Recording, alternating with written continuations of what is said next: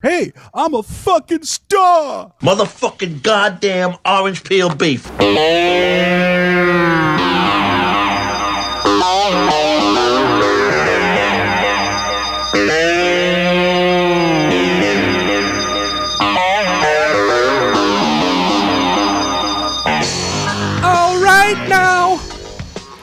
right.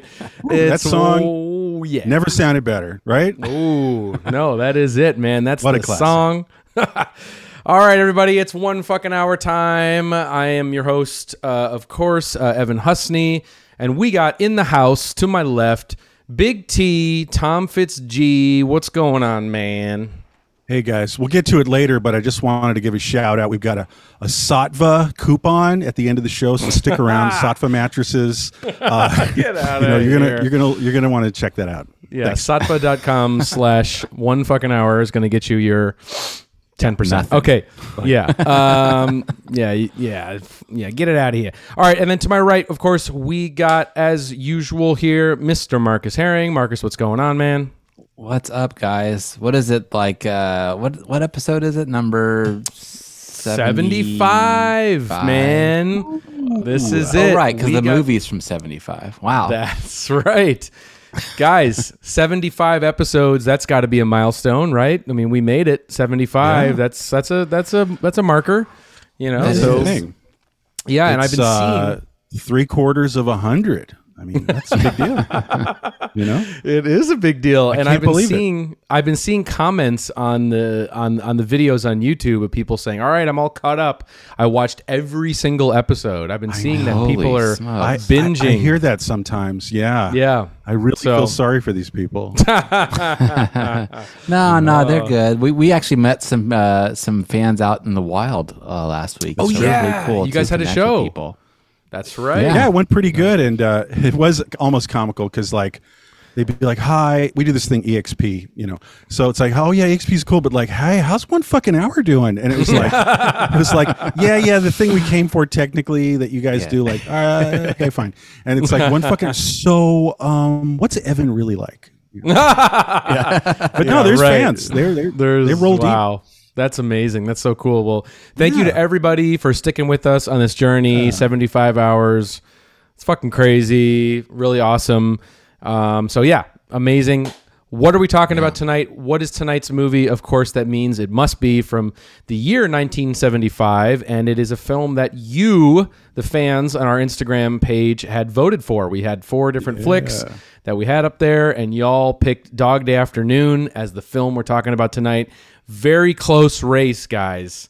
That was really intense. I was actually, because it was Jaws was like right there, and I think at the last minute there was like 3 or 4 votes for Dog Day Afternoon, and here we are doing Dog Day. So the ultimate. So sorry, it was Jaws, Dog Day. Oh shit, Nashville. I can never remember it. I know Nashville, and what was the 4th one? Oh my god, Barry Lyndon, right? Yes, yeah, that's right, of right. course. Yeah, everyone's favorite Kubrick. Yeah, Shocked that that one didn't win. Yeah, right. I know. No, but Jaws. Yeah, I guess it was neck and neck, and like, hey, it would be great to do a Jaws. You know, we might have to do that in the future. We will. Yeah. But what I really like about the fact that we're doing Dog Day Afternoon tonight is that it is, in my opinion, one of the ultimate summer movies. Here we are in the beginning of August, and shit's hot as hell in New York. It's been really hot. These are the dog days right now. That's right. And this is a sweaty ass fucking New York summer movie, so it fits perfectly with when we're doing it and everything. Like, I am in that zone right now for this, you know. Yeah, I'm sweating. Yeah, we're all sweating. Yeah, let's sweat it out. So, all right. But before we get into tonight's episode, just want to give a quick shout out to the 1 fucking hour Patreon. Thank you to everybody who's been signing up for the Patreon, and we get a lot of great feedback on our audio commentary tracks that we've been recording. Yeah, DVD style, old school, feature-length audio commentaries. We did Blue Velvet recently. We just teed up what our next audio commentary track is. God. And very excited that we're just going to, we're going to take a fucking ride, and we're going to watch What Women Want. starring Wow. Mel Gibson. Didn't see that coming. Raimi's going to join us. I watched it recently and couldn't believe how fucking insane it was. Tom's never seen it, so it'll be like a Tom reaction video, which I'm very excited about. But Should be the fun. only way you'll be able And it's to one of experience... Marcus's favorites. It is, right. Yeah. He recites yeah. whole scenes of dialogue all the time. Right. Yeah. So- Well, that's, Exactly. That's how I met my wife, actually, is because Right. I practiced, I applied the tips I Right. learned from watching the Right. movies. go. That's right. So, He shares the same gift that Mel Gibson does in this film. Right. But the only way you're going to be able to hear us watching and reacting to What Women Want is if you sign up for the One Fucking Hour Patreon. It's just $5 a month. Patreon.com/One Fucking Hour. Or you can click, if you go to the bottom of the page here, there's a join button if you're watching us on YouTube, and you can join the channel for $5 a month. Same deal. It's going to get you same access as well as 24-hour early access to every single one of these episodes. So, to all you completists out there, you may want to do that. Mainline these episodes, 24 hours before anybody else can. But that's also... Either way, either through the YouTube channel, joining it, or subscribing to the Patreon, it's the best way to support the show, and we appreciate it. And we're going to make you... We're definitely going to make... we're going to earn that $5, especially with having to fucking watch What Women Want. So With www.nightmare.com. Yeah. Right. So that title. Is that a good I title? know. Like, did they really feel happy about that and sign up on it? yeah, maybe. It's kind of hard to say. I feel like it's the kind of title where like a dog would pick up on it because it's just the phonetics are so weird. Like, what women want. What women want. Like it's instantly kind of abstracting. Yeah, what women want. What women want.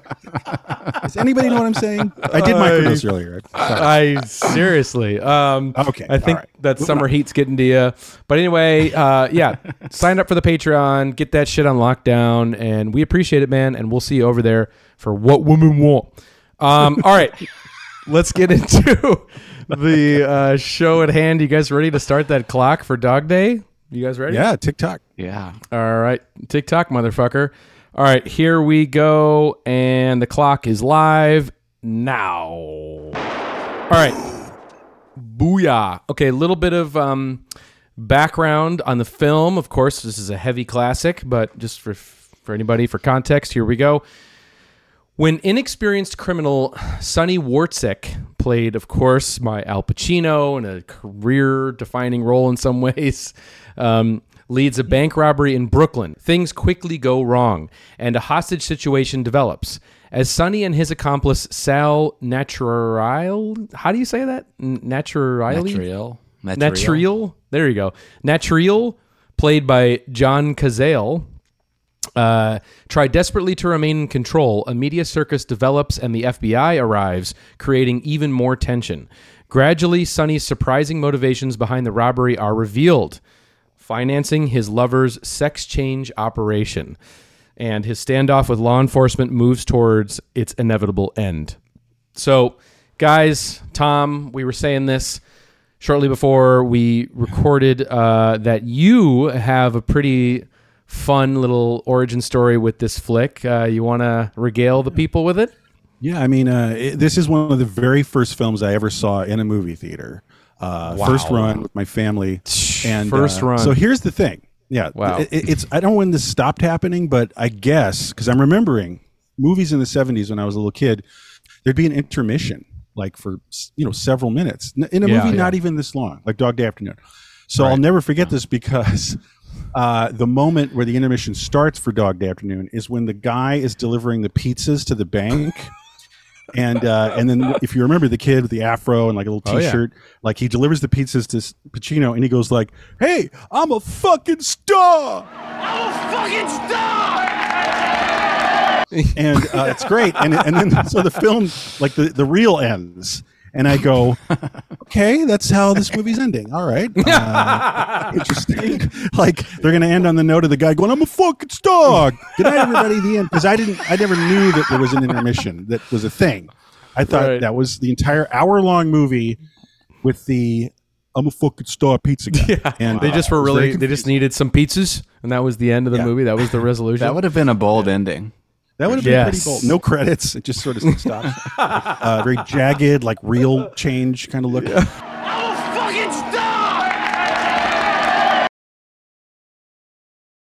But anyway, yeah, no, I saw it, and everything was confusing. But the only thing I'll say is I was very young, but it was very engaging. I didn't understand anything, even like what money was, But like I was engaged, like it was very thrilling. It was very thrilling. It's Dog Day. Oh, so. Dude, it is, and this is for me. I was also super young when I watched it, and this was definitely an early dad going to the video store, renting a movie for us, like one of the first real ass movies I think I ever saw was Dog Day Afternoon. And I definitely remember it. And I was like, wow. And just like feeling that, because when you're a young kid, you're used to seeing what, animated films or family oriented shit. But when you see this, yeah, right. Exactly. But Land Before Time. I don't know. But like when you see this shit, and you're really getting exposed to like hardcore tension. I know. And like a thriller, it's like it's eye opening, it's mind expanding of like, oh my god, movies can be this intense, and it's very the adult world. Not to keep harping on that, but like as a child, you see that and you go, it's the zoo of adults. You know what I mean? Yeah. Yeah, no, of course. Yeah, no, exactly. And of course I didn't quite understand all of it, like you were saying. I didn't understand his motivation until later, like what's going on with, and all that stuff. But man, this movie's always held up for me. It's always, everybody knows it, but it's still like you sit down and watch it and it's kills still. It rocks. Yeah, it's so good. And I think part of that for me, not to bring in like a really lame modern reference, but we went to go see fucking Oppenheimer, last week or whatever. Was it voluntary? Court appointed screening of Oppenheimer. Right. Okay. And we went to go see it, but like, it's fine, I guess, whatever. It's like a summer fucking movie, whatever.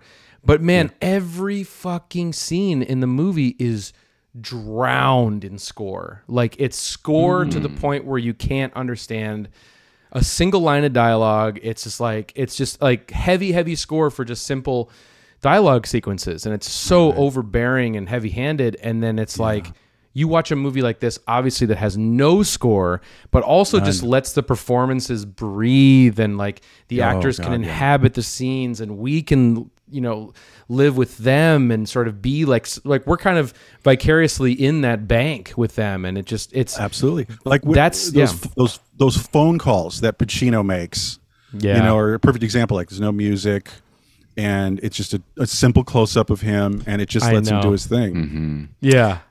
I love that. The absence of score is so brilliant, and it was obviously a conscious decision. But Sidney Lumet mentioned that he knew that it wasn't going to work with if he scored the music to make it feel real, Yeah. And that was something that he was really striving for, is to make it feel real. And so what a great decision. But it does have an awesome song in the movie, that stays with you, and like that I'll always associate with the film. Man. That great Elton John track, Amarina.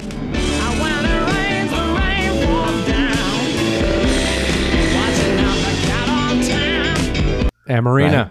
That's right. Well, it's funny you should say that. Like his decision for not having the music to make it feel more realistic, because the film actually does start with essentially a documentary montage. Yeah, love it. Speaking of what we're saying, like first of all, it's a very cool, odd choice where like this was so uncommon. Like you start your movie with basically a proto music video, an entire song, a pop song, just plays right through. Yeah. But what you're seeing really is just pick up B-roll shots of just people having a hot day in the city, at the park and walking down the street, and that really gets you in the mood. It's just like because what he does brilliantly is like real documentary montage, and then it cuts to our protagonists, and they're just like any other people if you follow them in this montage, and their misadventures. Well, and it also does that nice little thing too, where when the song is ending, it's then playing through the car radio. Like they're listening to the end of that song right before they go into the bank. And I also love the fact too, I love any movie, especially a thriller, like if you're going to call this a thriller or whatever. But like, I love any movie that just gets right fucking into it too. Yes, like, good call. like it's, you get that little opening credits, you know, Elton John portion, but then like minute 2, 3, he's going to the bank, and we are let's go. Yeah, in it. Good point. That's it.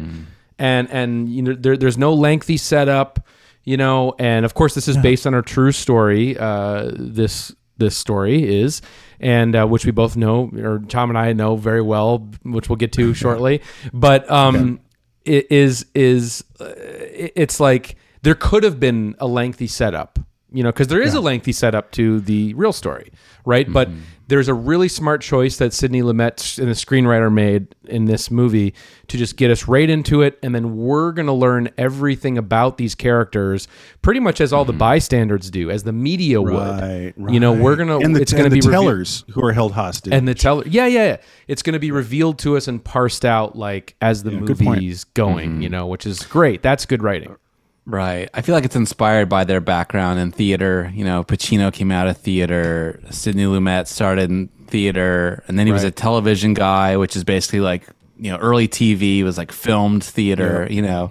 And there's just an economy of like, how can I tell this story with the smallest number of locations, you know, and it is like a great filmed play, you know. That's how this movie feels to me. So I definitely feel like it was informed by those decisions, and a lot of the great 70s movies do just kind of drop you in to the middle of the story, and again, it's one of the things that does feel lost these days, where everything has to be like, you know, let's make every movie an origin story of this character, you know, like that's how everything feels these days. Or something, right? Well, not even that. It's, you know, but of course. But it's this movie and the way that it's made, the sort of naturalistic feel that it has, the realism that Sidney Lumet is bringing to all this, it just allows the actors to really live in those characters, as I said before, and really inhabit them. And I think the more you can get actors to do that, the better everything is going to be. And this film is perfect for that.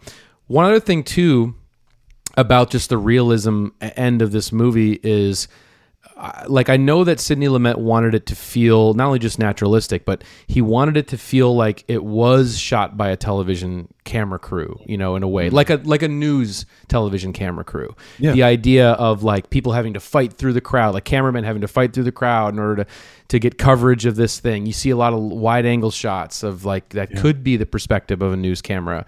And I think that's a great approach to this, because 1974, 1975, I feel like Americans are so used to like sitting in front of their TVs and watching some insane shit unfold on the news. Like like the Patty Hearst kidnappers. Right. Exactly. Yeah. That's, not to keep doing this, but like that's one of my very first memories of any kind, that everywhere I went on television was just all this horrifying grainy footage of a house burning. Yeah. Like 8 hours. And of course it was near where we lived. So no, you're right. There you go. Like the Hearst incident, you know? Right.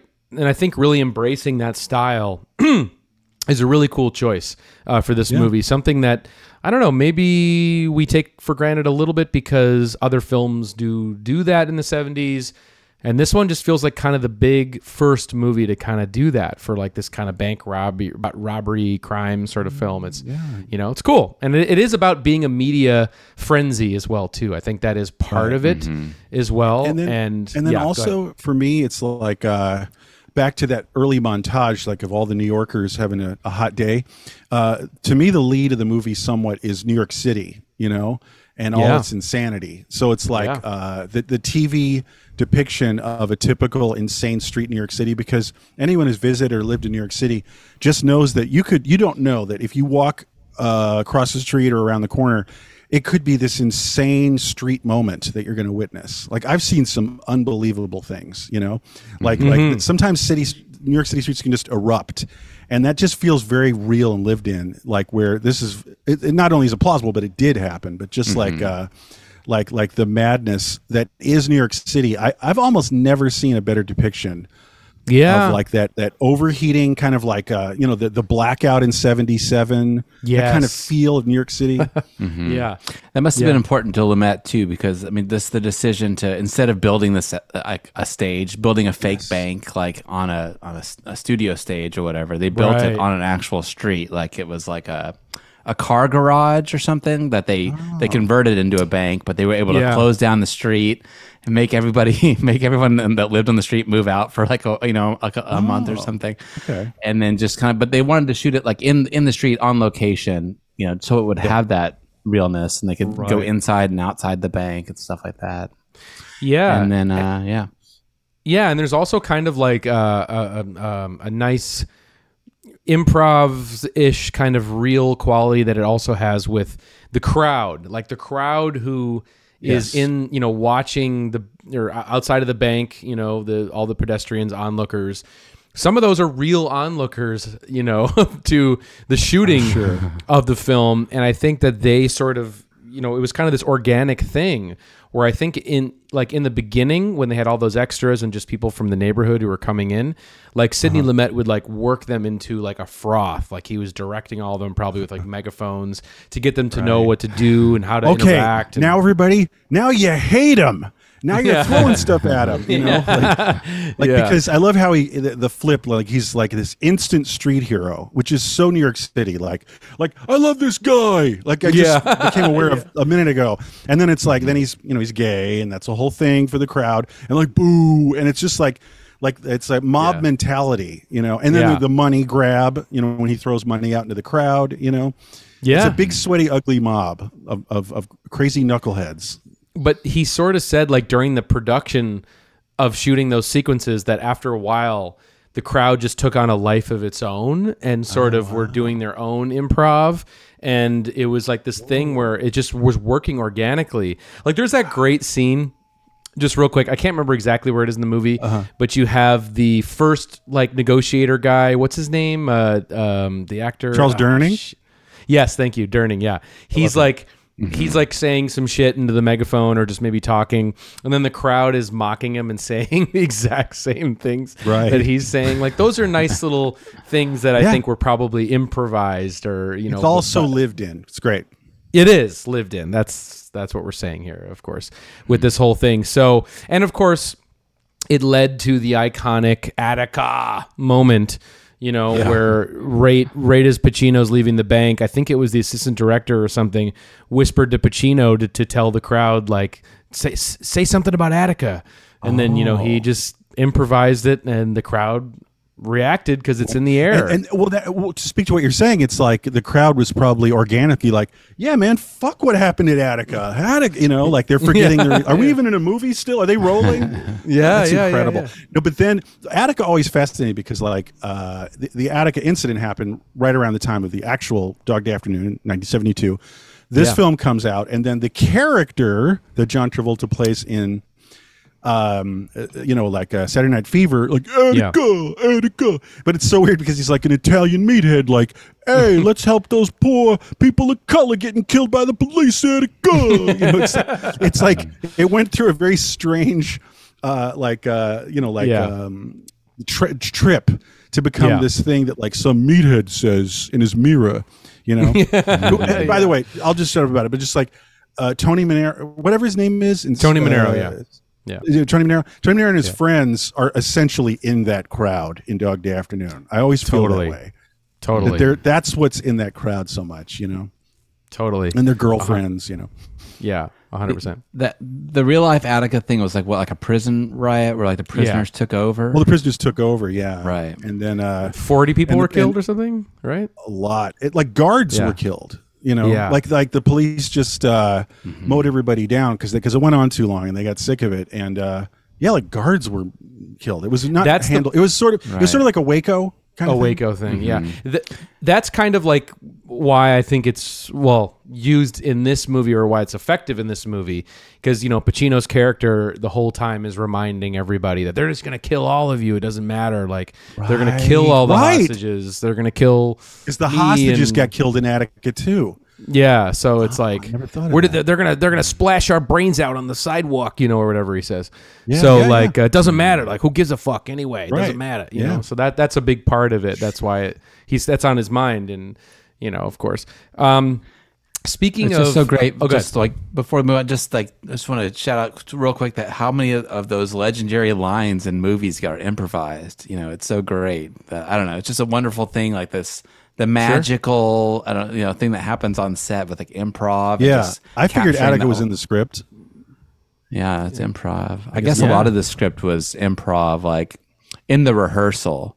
Yeah. That Sidney Lumet was like a big rehearsal guy, so they would rehearse for like 2 weeks ahead of they'd rehearse for like 2 weeks and then record. Wow. He would encourage the actors to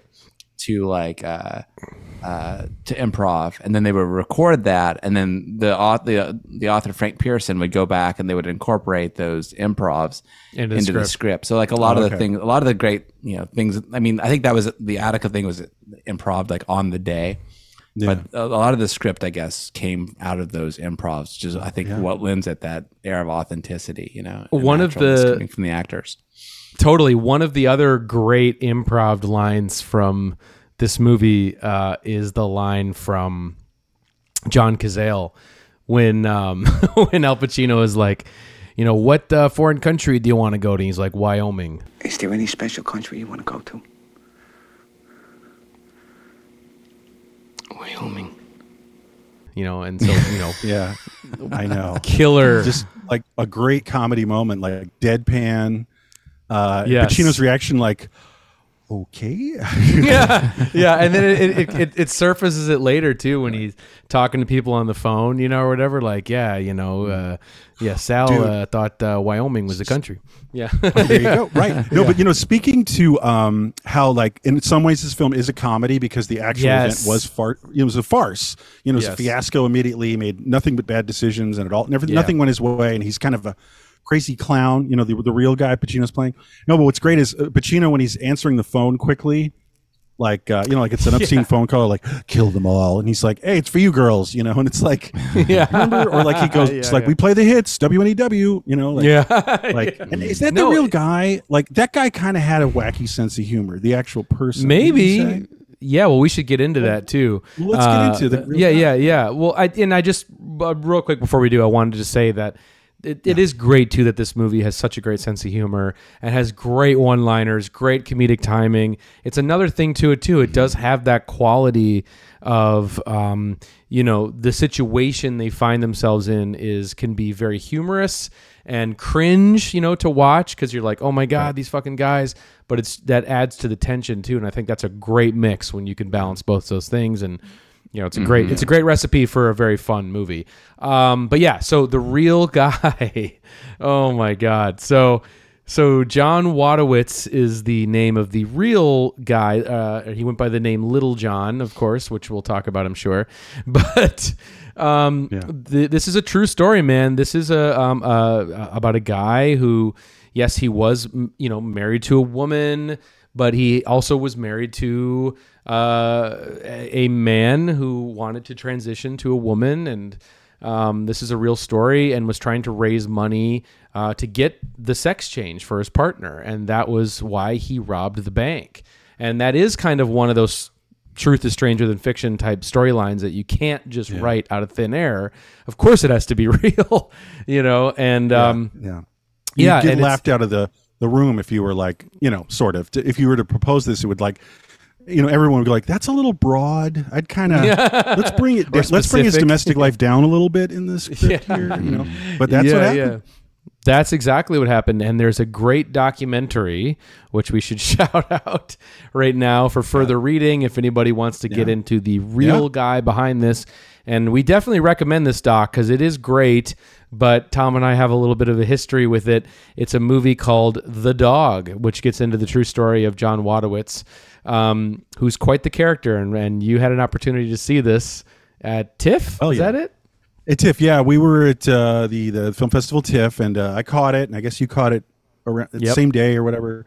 Yeah. And I got this thing, I think we brought this up before. I got festival fever, and the case where you can imagine where like I don't know, you see a lot of movies, and one of them doesn't suck, and it's kind of shocking, and you're like, hey, this is so good, you know, like I'm alive again, and I got real excited about the dog because I thought the subject was interesting, and it's a good doc, and the guy is a real character, and you see him throughout the film. But anyway, so the next day I'm telling everyone who will listen, including some of your coworkers, at your distribution place, and I was talking everyone's ear off, and I was like, this is a smash just waiting to happen. You got this angle and that angle, and he's a character, and people are gonna be wearing T-shirts, the dog midnight screenings. I'm kind of kidding, but I was sort of that excited, and so it's my fault. You were. I'm kind of kidding, but it's my fault that you guys just nodded and went, maybe this guy Tom's onto something. Let's sign up. Let's call up the dog guys. Yeah, and then it flops, right? So what happened? Yeah, we acquired the film, The Dog. I was at Drafthouse Films at the time, but it also spoke to everything that I like too. I love Dog Day Afternoon. I thought this guy was a great character. I mean, it had this kind of LGBTQ angle to the film that would appeal to that audience. It would appeal to the real, cinephile audience as well. And it was a great story. And he's a great kind of eccentric Doc character. And those are great films. Yeah. Classic Doc eccentric character. And he's like this kind of, Queens plumbing guy, but he's always talking about very sexual things. Like, I'm a very sexual oriented man. I call myself Little John because my prick is small, and it's like what? I'm like, hey, could somebody here polish a guy off or what? It's that kind of thing. So there's this cognitive dissonance going on a little bit. His mannerisms are very pizza guy, and he's masculine, he's very masculine. Yeah. He's very traditional masculine. Cool. He's being him. Yeah, he's so being him. The first time I blew this guy over here and blow that guy over here. Yeah, exactly. And it's just wow. Yeah. And so it's fun. It's a fun watch, but you get into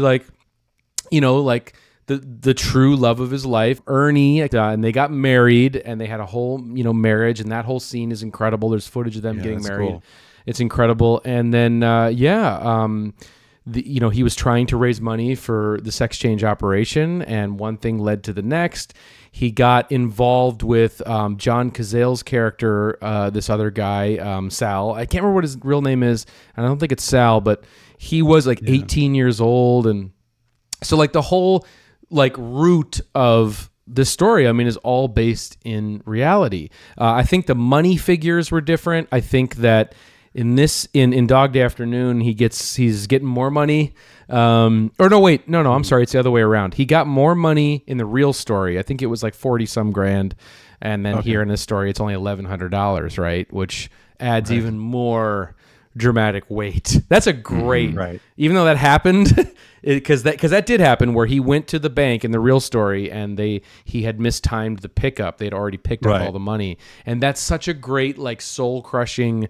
I could see the Coen brothers, writing something like that or something. Yeah, exactly. So just a great little touch there. But yeah, so for further reading, definitely check out The Dog. It's a great little. Let's try to make The Dog happen again. Let's give it another shot. Everybody go seek out The Dog.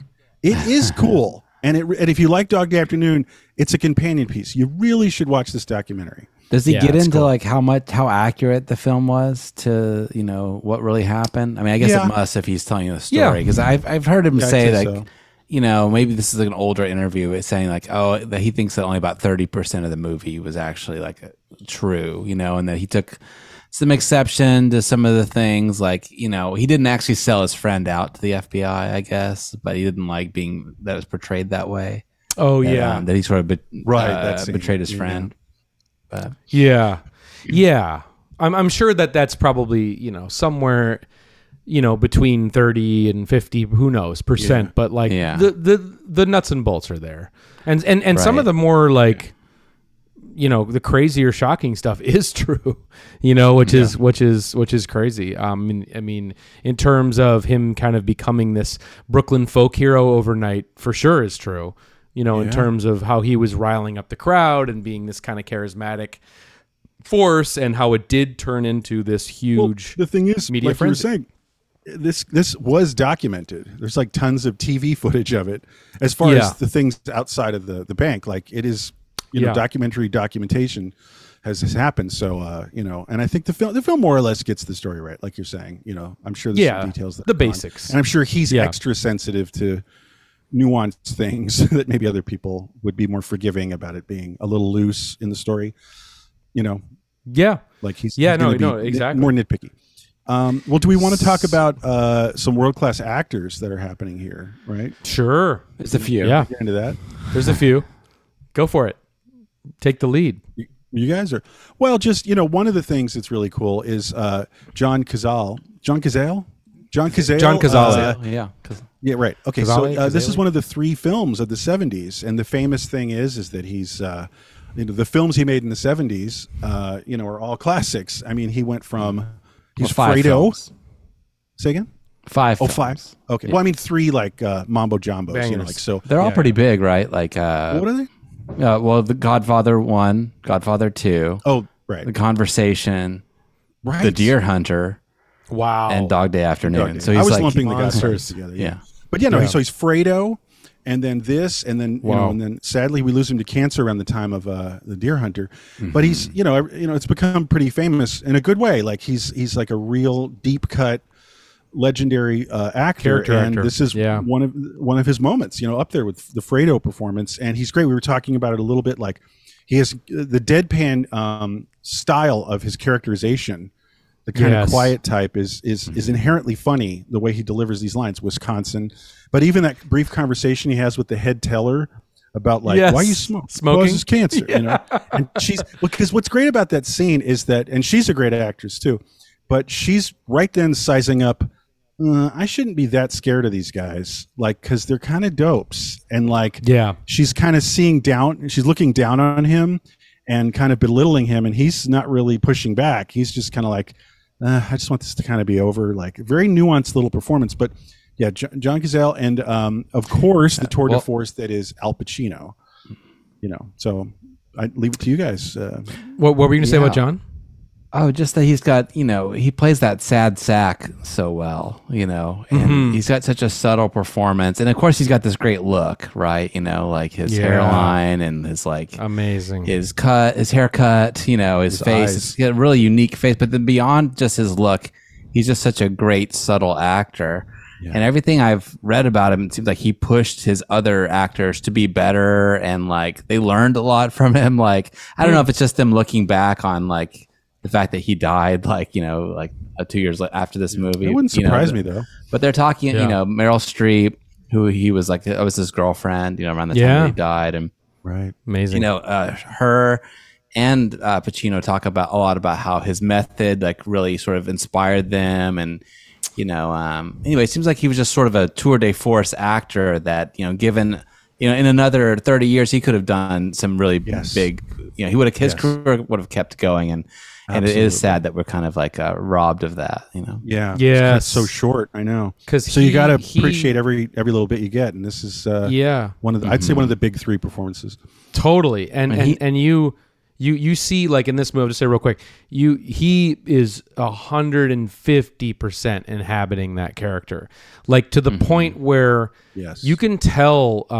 I think Raimi talks about this too a lot, about when we're noticing a truly great performance is when you can tell the actor is thinking like the character thinks. You can see the inner thought process of how that character would be thinking and contemplating something, and then their logic becomes real. And in that moment when he's talking about the cigarette and being a Catholic, kind of being contradictory and a little whatever, that's so weird true logic. To weird logic, but being so convinced of it and doubling down on it is such a kind of just real 3-dimensional kind of, flawed is not the right word, but just, 360 degree of this kind of, obtuse kind of guy in New York, it's a perfect,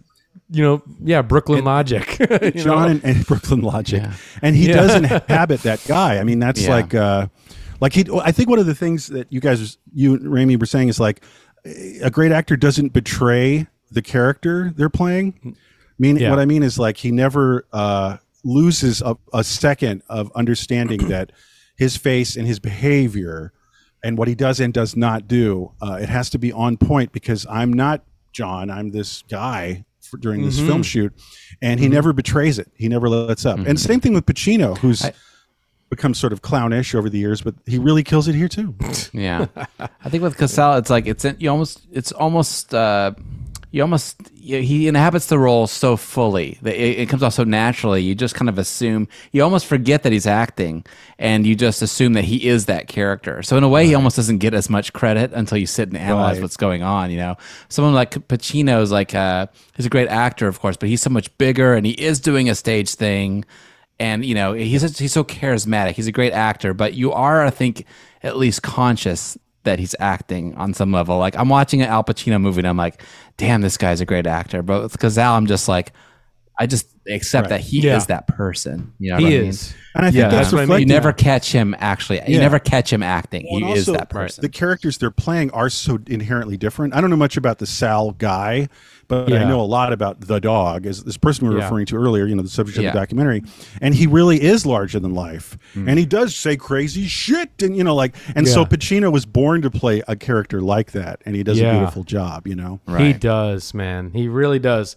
He does. Like, you know, like you were saying, Pacino's kind of become a caricature of himself in a lot of ways with, you know, probably the last half of his, you know, career and the things that he's done in the last, 25 years plus. Dunkachino. Yeah, exactly. But with this, you know, it's really a nice reminder of like, he is a really good actor, but he also can be very nuanced. And again, I mean, old school method. But I mean, where he goes with this movie and the range that he goes with this movie, the callback to those phone conversations he's having when he's on television and all that stuff is that's some phenomenal shit, you know, in terms of like that's real just the life. Slow, the narrative of the slow gravity sinking in of okay, this was risky. Let's do a heist. It's going badly.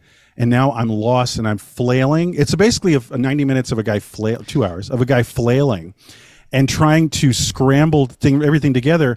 But the thing is, in the strangeness of the circumstance, this guy, this character, this person Pacino's playing, he is in a way on a stage because the world is, the cops, the tellers are all looking at him like, what are you doing? He's like, I don't know, we're going to do this now. Like, hold on a second, you know, like, let me figure this out, you know? And he is sort of on this bizarre stage and we're watching him too, as you know, the viewers. And I just love seeing this person almost like realizing this isn't really going to add up, but I'm just going to throw a Hail Mary and that's all. Yeah, I think that's a major theme of this movie. You know, it's you know, and intentionally, not even just accidentally. So, like, I think that like Lumet told Pacino, you know, this is this character's day in the sun. You know, and then Pacino kind of let that marinate in, and then you know, he said that he realized that this character actually wanted to get caught, and he wanted to be seen. You know, he wanted the world to see him. So he is sort of like. You know, it does kind of divert. Like the robbery is over in the first like 2 minutes, right? Yeah. And then he starts to use it as his stage. It's his 15 minutes right there. Yeah. And that's a big part of the whole television thing we were talking about too. But also there's like this kind of tragic, the slow burn tragedy to the character too, because us as the audience knows where this is going. Like we know that the plane is not going to happen. He's not going to be able to leave the country. There's no way that is. But you know, in his mind, he's convincing himself and he's convincing everybody else. He's a salesman. He's kind of a born salesman in a lot of ways. That he is that this is going to happen. And there's that kind of tragic undertone to everything. Also with this, that's like, man, this isn't going to work out for you at all. Yeah. Well, he's like a jive talking, you know, Brooklyn street guy. You know, he's like, all right, like, I'll be right back. I'll get the stuff and you stay here. And why don't you give me the money first? So, you know, like, you know, he's got that blue collar jiving thing. Yeah, it's just that exactly. that Pacino charisma that makes him so sympathetic, you know. And like Yeah. I feel like you're never against this character, you know. Even when he's kind of selling his friend out, maybe at the very end, you feel a That's little tough. bit like, "Hey, that was kind of fucked up, yo, what you did." But I think up to that point, you're kind of rooting for him. You're with him, even though you know he's a fuck up, that he's incompetent. Sure. That, you know, he's also a good person, right? He doesn't start the robbery until the lady with the baby leaves. You know, he's immediately looking out for the welfare of all the He gets hostages. Howard, I know. He gets the poor guard Howard out of there. Yeah. Howard's my MVP. The security No, guard. by the way. totally. Poor guy. But how about who's got to go to the bathroom? Okay, who's got to go to the bathroom? I love it. And then it's like Yeah. asking. because Allie's like, Yeah. they're all gonna go now. Like they all want to Yeah, go. I know. Like, And that's great because that's like the stalling of like what's going to get them caught and the police being there like right away. It's the opposite Yeah. of straight time, you know. It's like, Yeah. oh my god, Yeah, like yeah, it's true. Yeah, who's Can got I to go to the bring Such a bathroom? situation where like you cause all this grief in people's life, and then you start to take care of them to make them feel I better. love it. You know what I mean? Like he love is it. the Yeah. source of all that misery. But then he's like, who's hungry? Can we get some air conditioning? Well, in here? Then he starts smother hitting everybody. I know. I have some thoughts on that because to the tellers, he is one of them. He's part of their community. Like he's Right. not some scary guy from like some foreign place. Like he's up the street, you know, and like so they know like, all right, like I've met weird street losers like this guy and they kind of fuck up and they're drunk and like they kind of get it. They know that he's of their world.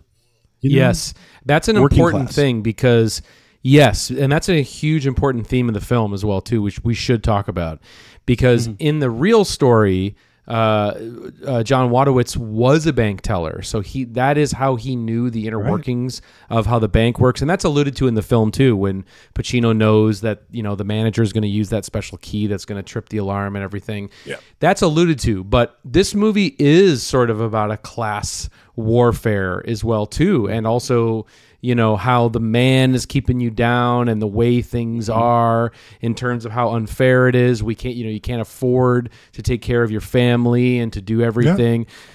Yeah. And that is a huge theme of this movie. And that scene I was talking about where, he's where Sonny Al Pacino is talking to the reporter on television from inside the bank, and they're asking, "Why are you doing this?" And he's like, "What do you mean, why am I doing this? Because they got money here, or whatever." And it's great. Right. And he's like, "Well, how come you don't just get a job?" And he's like, "Well, if you want a job, you need to be part of a union, and why not a non-union job?" Well, and then he's like, "What's the matter with this guy? Is this guy, out of his fucking mind? Like that's not how things work, Like, and what does he not get here? Yeah, exactly. And that's a big part of the movie is this kind of commentary on. It's a big part of the mid 70s. Yes. To put it in its place, like there was a lot of discontentment by the middle of the 70s, and this was the time. I don't know. I keep reading more about how like devastating the inflation was, because we had our moment with inflation recently, but it wasn't that bad. Like all those gas lines and like people, that's why there's Hamburger Helper, because meat was just beyond your budget. You couldn't afford it. You couldn't get a steak, and it was really shocking to everybody that they suddenly were basically poorer than they were like a year before. And there was a lot of discontentment of the lower working class people because they felt like they were getting the shaft, especially in New York City in the mid 70s. Yeah. There's like a historical moment we talked about before where like in New York City around this time too, where like the New York couldn't sell any bonds, so they started to default on all their loans and and everything started to just decay after that. Right. Like, that's right. Yeah.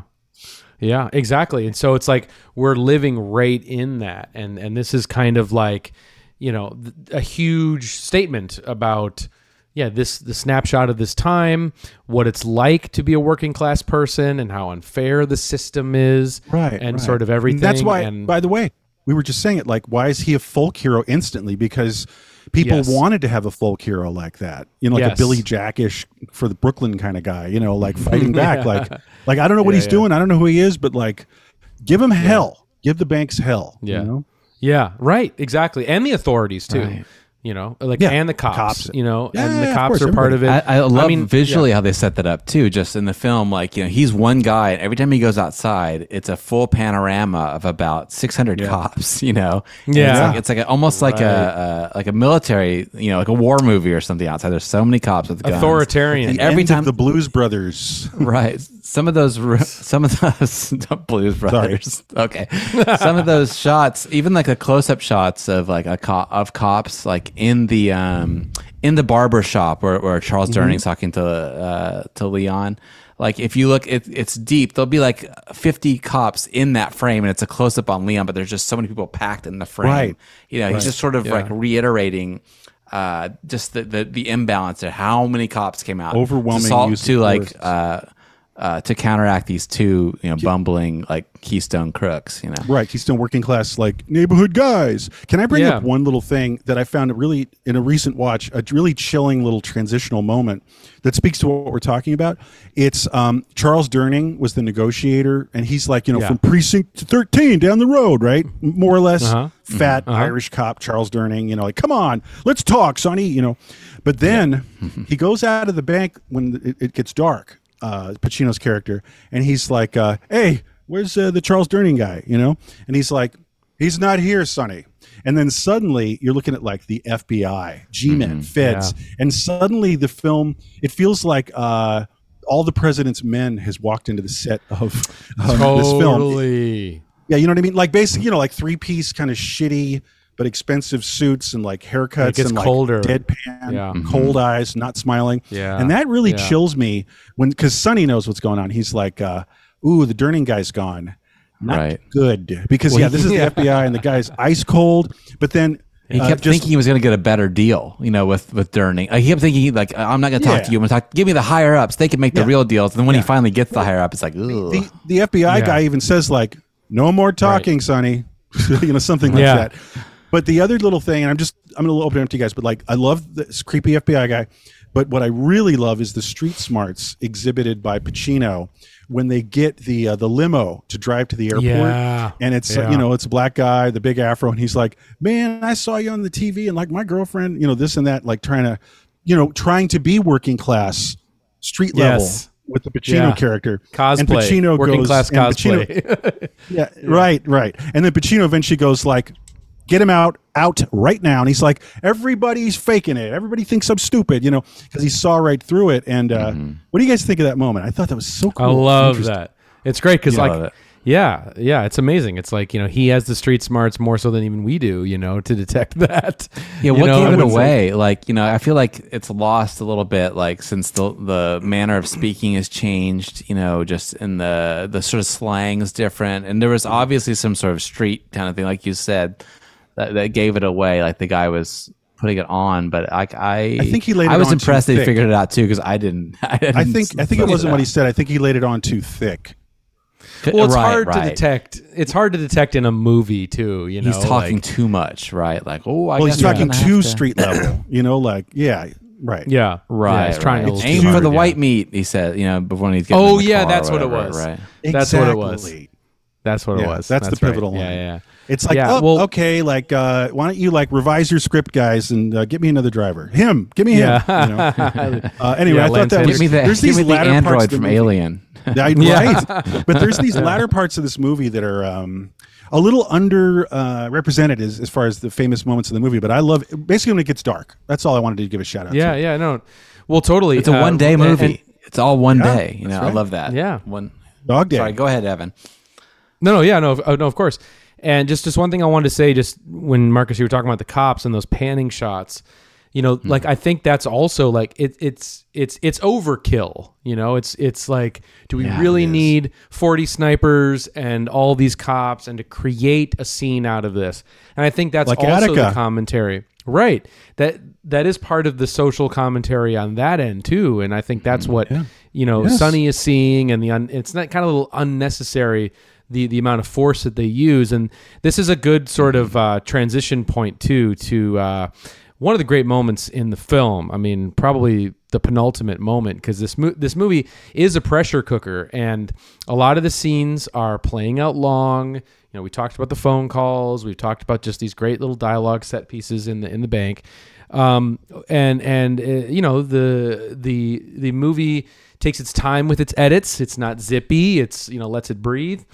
And then all of a sudden, there's a moment where Pacino gets a tip that something's happening in the back of the building, and the cops are messing around back there, and then he decides... It's kind of Dawn of the Dead-like. Sure. Do you know what I mean by that? You know? Sure. Yeah. Like they realize there's a weak spot in the mall. Yes. Yeah. Right. In their little like office area. Yeah. So basically Pacino fires a shot, and immediately the editing kicks into gear, and you're seeing this chain reaction of everyone's response to that bullet being cascading response. Wow, that's some of the best editing ever. And the overhead shots, like the variety of shots, and they're like less than a second succession of shots. Dope. Yeah, it is dope, and it's great, and it's like musical. You have to have the absence of that in a film, you know, so you can really appreciate when something like that does happen. It's punctuated by otherwise not occurring. Absolutely. Yeah, exactly. So it can't be that the whole fucking way through, just for that one moment, and then that one moment becomes like, you know, so iconic and message incredible. To every director in the last 20 years. No shit. So yeah, love that.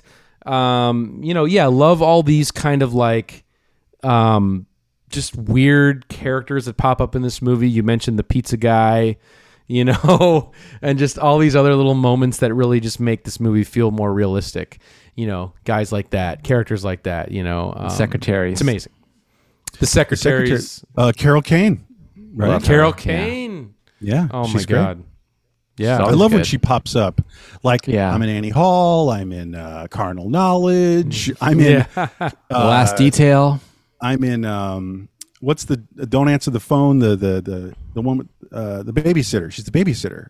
What's that movie called? Wow. When a Stranger Calls, you know? When a Stranger Calls. Oh my God. Great movie. I just love when she pops up. It's very like totally. reassuring. Yeah, me too. Oh, she's great. I wish she would just pop up in movies forever and just be the same, you know? Yes. It's all the same character.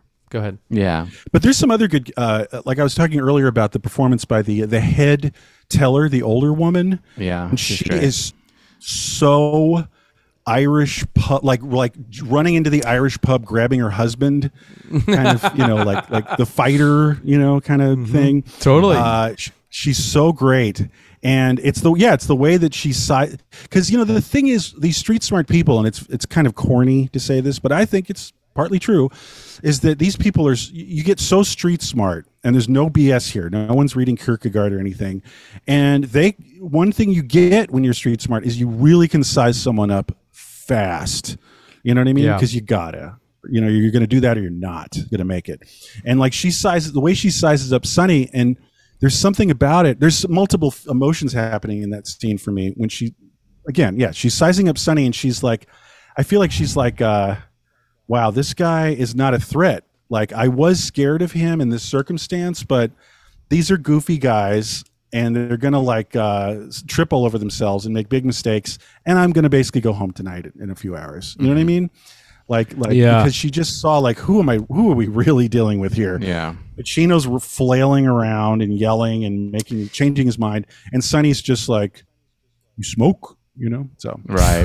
There's a little bit of that Stockholm syndrome thing kicks in right away. And they're kind of like, just for the whole gang, you know what I mean? Like they're all hanging. It's almost like they're hanging out after a certain point. I know. You know? So, well, there is this quality too, where they do want to stick kind of by their side too. It's weird. Like they do develop kind of a bond with, it's kind of what you're saying with Stockholm Syndrome, but they do kind of develop this bond with, you know, Sonny and Sal to the point where they want to stay in the bank, you know, and there's a great little moment too when I can't remember the darker haired bank teller, her name, but she's also a great character too. And she pops up at the end of the film.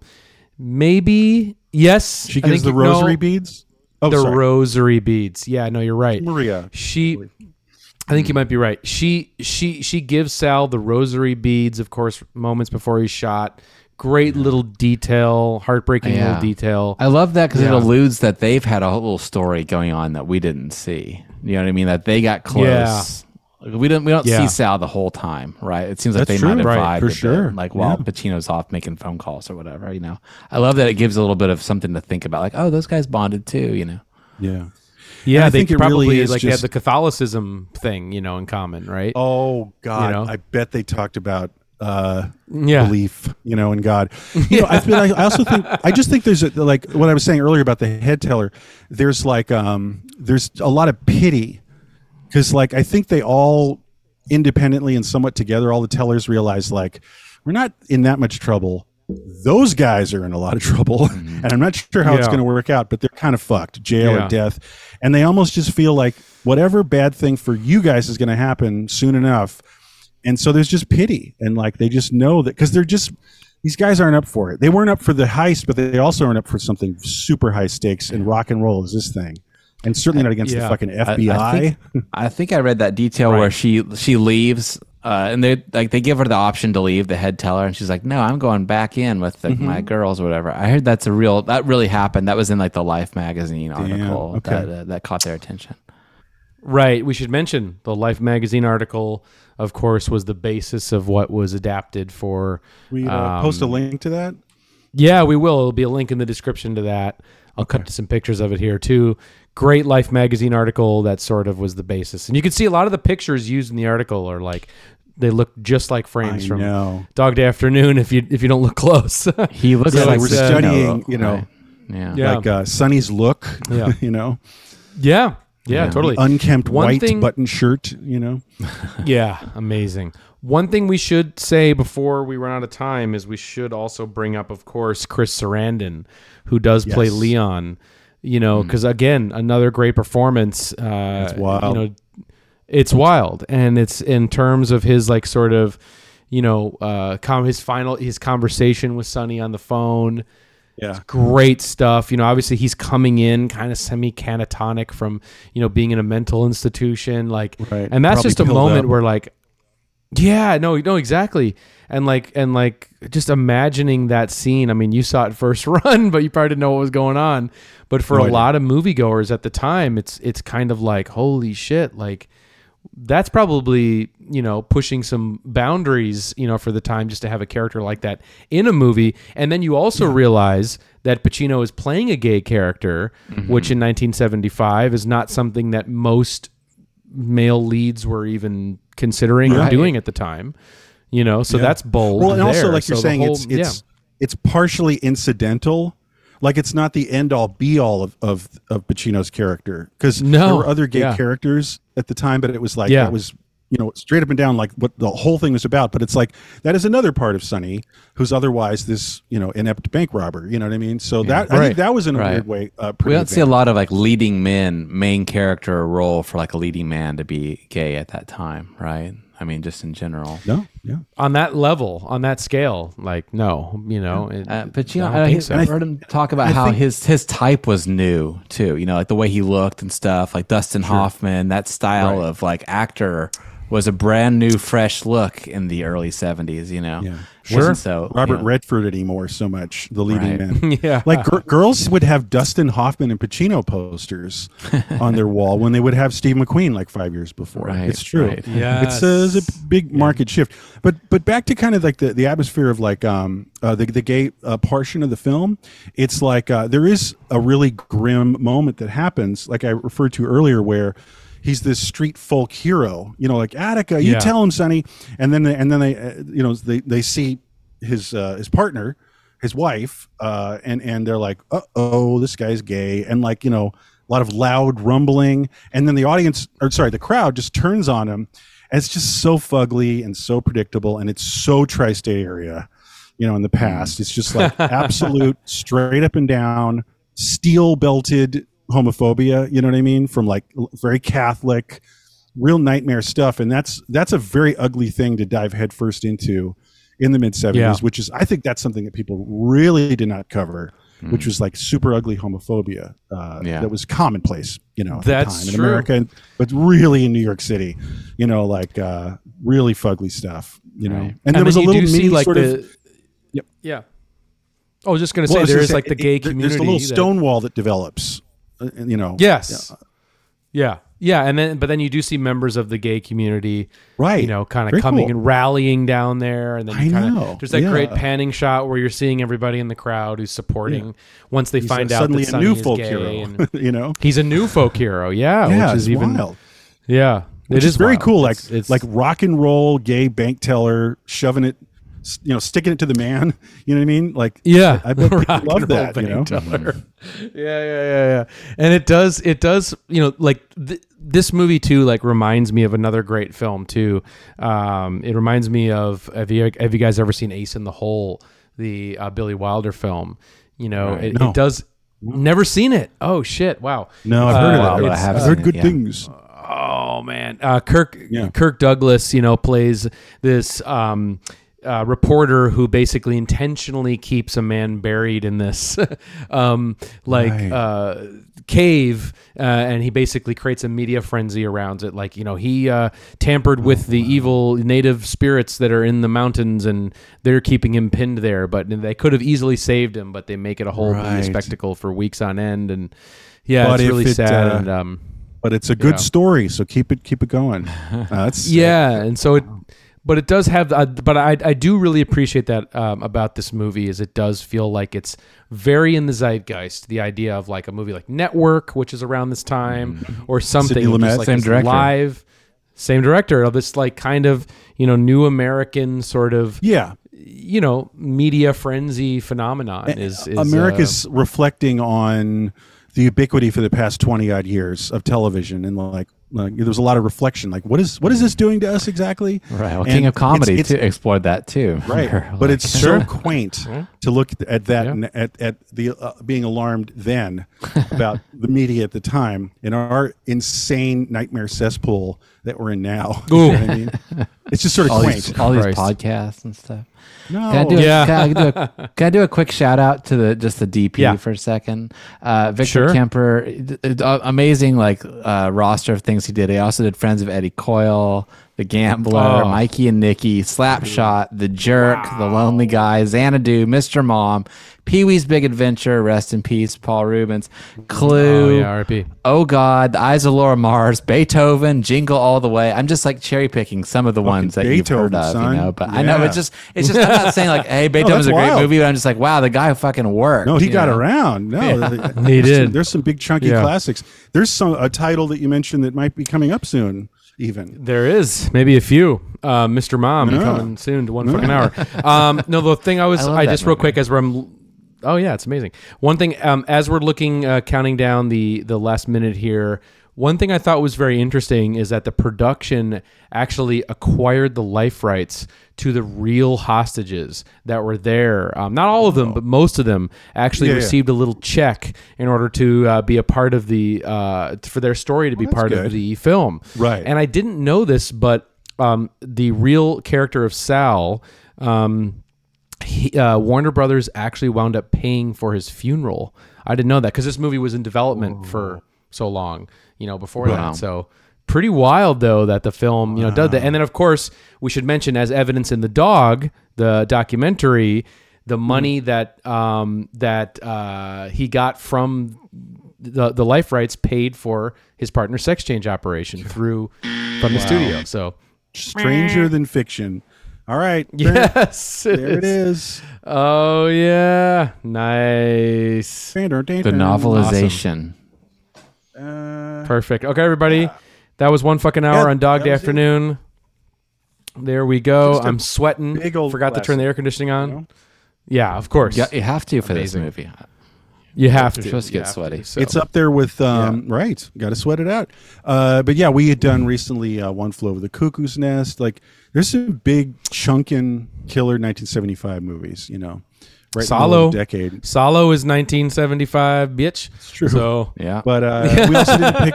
Oh, by the way, the losing streak for the Altman films continues. By the way, yes, so Nashville. We're didn't doing make it. Popeye.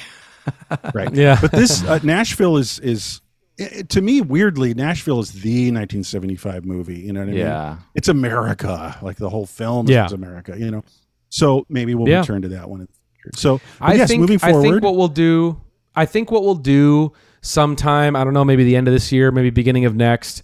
I think we'll have to do an Altmania and we'll just do a month of Altman or something. We'll do something to catch this up because I don't know what's going on, but we do have a banger coming up. Like we have a banger year of 77. If you guys, not next week, but if you guys don't vote, you have one big last Altman chance, everybody. Yes. So don't screw it up. Don't fuck it up. Yeah. Well, let's talk about next week, guys, because we have another poll coming your way for the year 1976. So episode 76 will be next week. You'll pick one of these 4 films to vote on from 1976. And if you're not familiar how to do that, you go to our Instagram, a profile page at One Fucking Hour, click on the stories, and you'll be able to vote if you're watching this within the first 24 hours of this episode going live. You'll be able to vote on one of these 4 movies for next week. So let's talk about what the movies are for 1976. These are fucking bangers. Okay, so any one of these are going to be great. I'm very excited about this. We're getting into some really interesting territory. 76, 77, 78, 79, and 80. It's going to be incredible. We're almost getting into a new cusp, actually, too. Cusp! Yes. Our cusp. Thank God. Huh? Our cusp, Yeah. man. This is our cusp. Yeah. That's true. Yeah. Well, Yeah. Well, okay. So what do we got? Okay, so option number 1 from 1976 is our first De Palma. It could be our first ever De Palma that we will discuss on the channel, and it's really one of his best. I mean, this is probably one of his most famous, but it also really is an incredible film. One Fucking Hour on Carrie. OMG. Such Starring John Travolta. powerful. Yes, Tony Manero. But such a powerful fucking movie. Of course, Stephen King adaptation, his first book. But just really, really, truly horrifying and effective, emotional, sad. It's another sad horror film. We talked about with Death Dream, a sad horror film. Carrie is a sad horror film too. Yeah, no, totally. Well, the way I see it is, I'm going to be the guy. Sorry, not sorry. I'm not really into De Palma usually, but I love this film because my theory is that him not being so into him being him, like it's offset by 2 huge things going on here. The first Stephen King novel, Killer, and Sissy Spacek. Her star return. I mean, it wouldn't be the same film if it wasn't Sissy Spacek.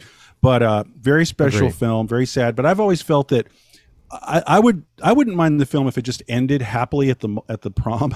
Actually, like I could live without the horrifying bloody destruction. That's your intermission. That's your intermission. Yeah, that's my new intermission. Like fucking star. No, I would love it if she just like danced with the blonde-haired weird guy, and it just was like, and she's happy in the end. So what I'm saying is that does exist. No, it's upsetting. It's very upsetting. It's very upsetting. No, film. I know. All right, guys. Yeah, Save it for the episode. We will. But we will. Okay, you're right. also- Thank you. And it's a good movie. Next. It is, but I think for fodder for future episodes is more De Palma. I like the friction of you not liking De Palma. I like De Palma. I think there's some good friction for future episodes. Yes, we should do that. We should do that as another month. Please. Okay. I Option- welcome all comers. Option number 2. Man, this is one of my favorite movies from the 70s, man. This is one of my faves. And we mentioned it on this episode tonight. All the President's Men. One fucking hour Fucking on great. that. Holy Killer. shnikes. Love it. Yeah. Love it. Yeah. Talk about another movie Hollywood should watch again, just to figure out how to make movies again. Like, just again, incredible performances, not dressed up in any sort of... Journalists should watch to learn how to journalism again.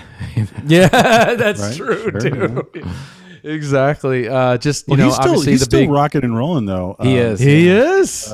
He is. Bob Aren't they Woodward. both out? Yeah. They're both They're out both there, right? around. Bernstein's around, but like Woodward is still like, hitting He's the rocking bricks. Like he's still very relevant and active. But yeah, no, it's a great movie. Totally. Like, well, I love. I know it sounds weird, but I love Washington D.C. set movies.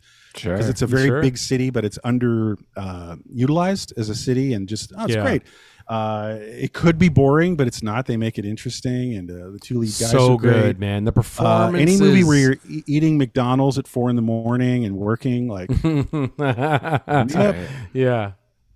It's so good. So One Fucking Hour and All the President's Men. I'm sure Raimi's going to want to get on that action too. It's one of our favorite movies ever. So that's option number 2. Option number 3 is another banger. And this would be our first indirect look at John Cassavetes. And of course, this DP of tonight's film, Dog Day Afternoon, shot this film. We're talking Mikey and Nicky, directed by Elaine May. This is our second Elaine May poll entry, right? Because we had your favorite Heartbreak Kid, yeah.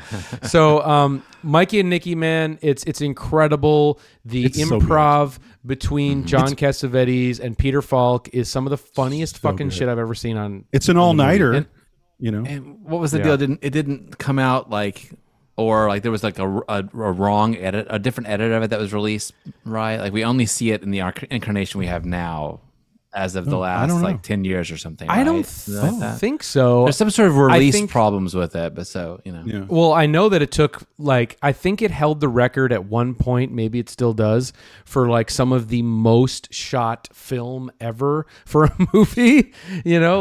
Which we'll get into. It has wow. Maybe you're kind of conflating it with just that it was an insane edit process. They shot so much film.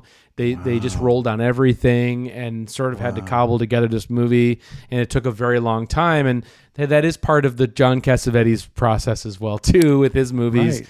Right. He takes a year or two to cut his movies. So, it's an incredibly funny. I mean, Peter Falk when he's in full blue collar New York bonehead mode is one of my favorite things ever, and he is on full display here. So I love Mikey and Nicky. Peter Falk, the guy from All the Marbles. Yeah, Mr. The star of All the Marbles is in another movie. All the Marbles. We just discovered that. No, it's great. It's an all-nighter, and it's like low rent, tiny, small, dark New York City in the middle of that. It's really cool, and I think it's actually even today still more unknown than it should be. It's not on the tip of everyone's tongue, and it's very, very cool. It should be a bigger thing. So that's one of the choices. Yeah. So good. Yeah, no, you're right. Elaine May is so underrated, so ahead of her time. I mean, she has a very bizarre career. I mean, with Ishtar and everything, she's very kind of, just not. Yeah, I don't know. People, whatever. But she is sleeping on that shit. shit. 70s movies, She does. Good as anything. She does. A As New good as Leaf. anything. Oh my God, it's great stuff. Okay, and the last option, of course, is boy, this is going to be an interesting one. We're talking Roman Polanski's The Tenant from 1976. It's one of the first, kind of art housey type foreign movies I ever saw. My dad showed it to me as a kid. And it messed me up pretty good, So, dude, it's great. It's a messed up film.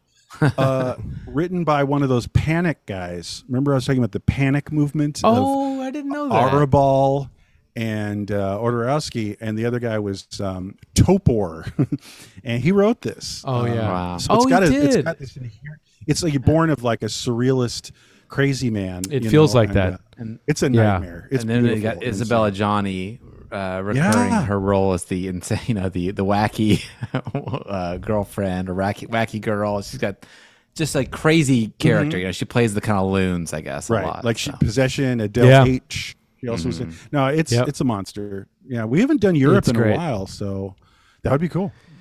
Here we go. Yeah, The Tenant. It's amazing. It's this psychological thriller, but it's also very funny.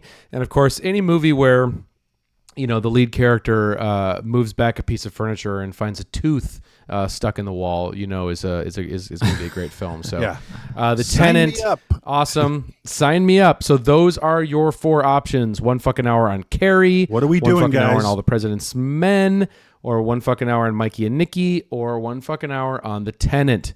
Go to @1 fucking hour on Instagram. Click the story page. Vote on that shit. Let's figure out what it's going to be. And of course, while you're at it, you might as well go to patreon.com/1 fucking hour. Sign up to get access to our fucking audio commentary tracks. Because guess what, guys? We're doing what women want. What women want. That's going to be That's gonna be the next audio commentary. You got to see. I want to watch Tom watch. I want to watch us do it. Yeah. Yeah.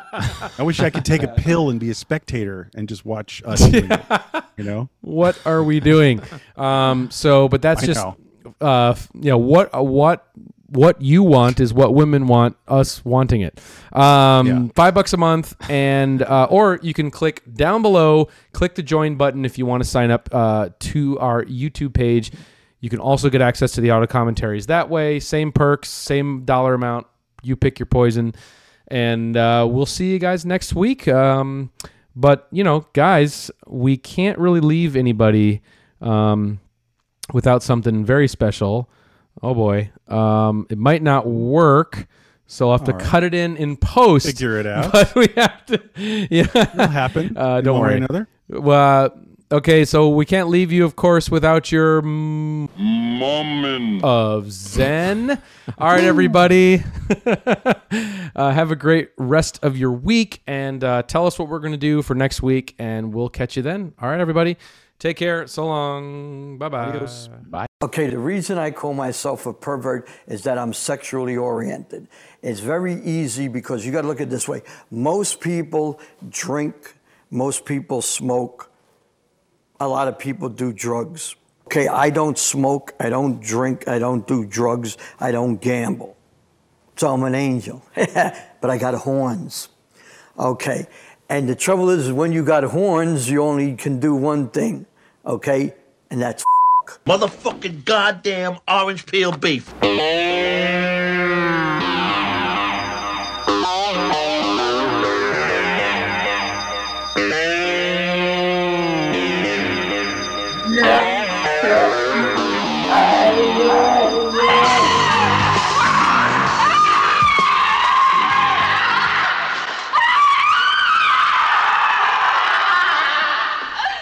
That was wicked, man.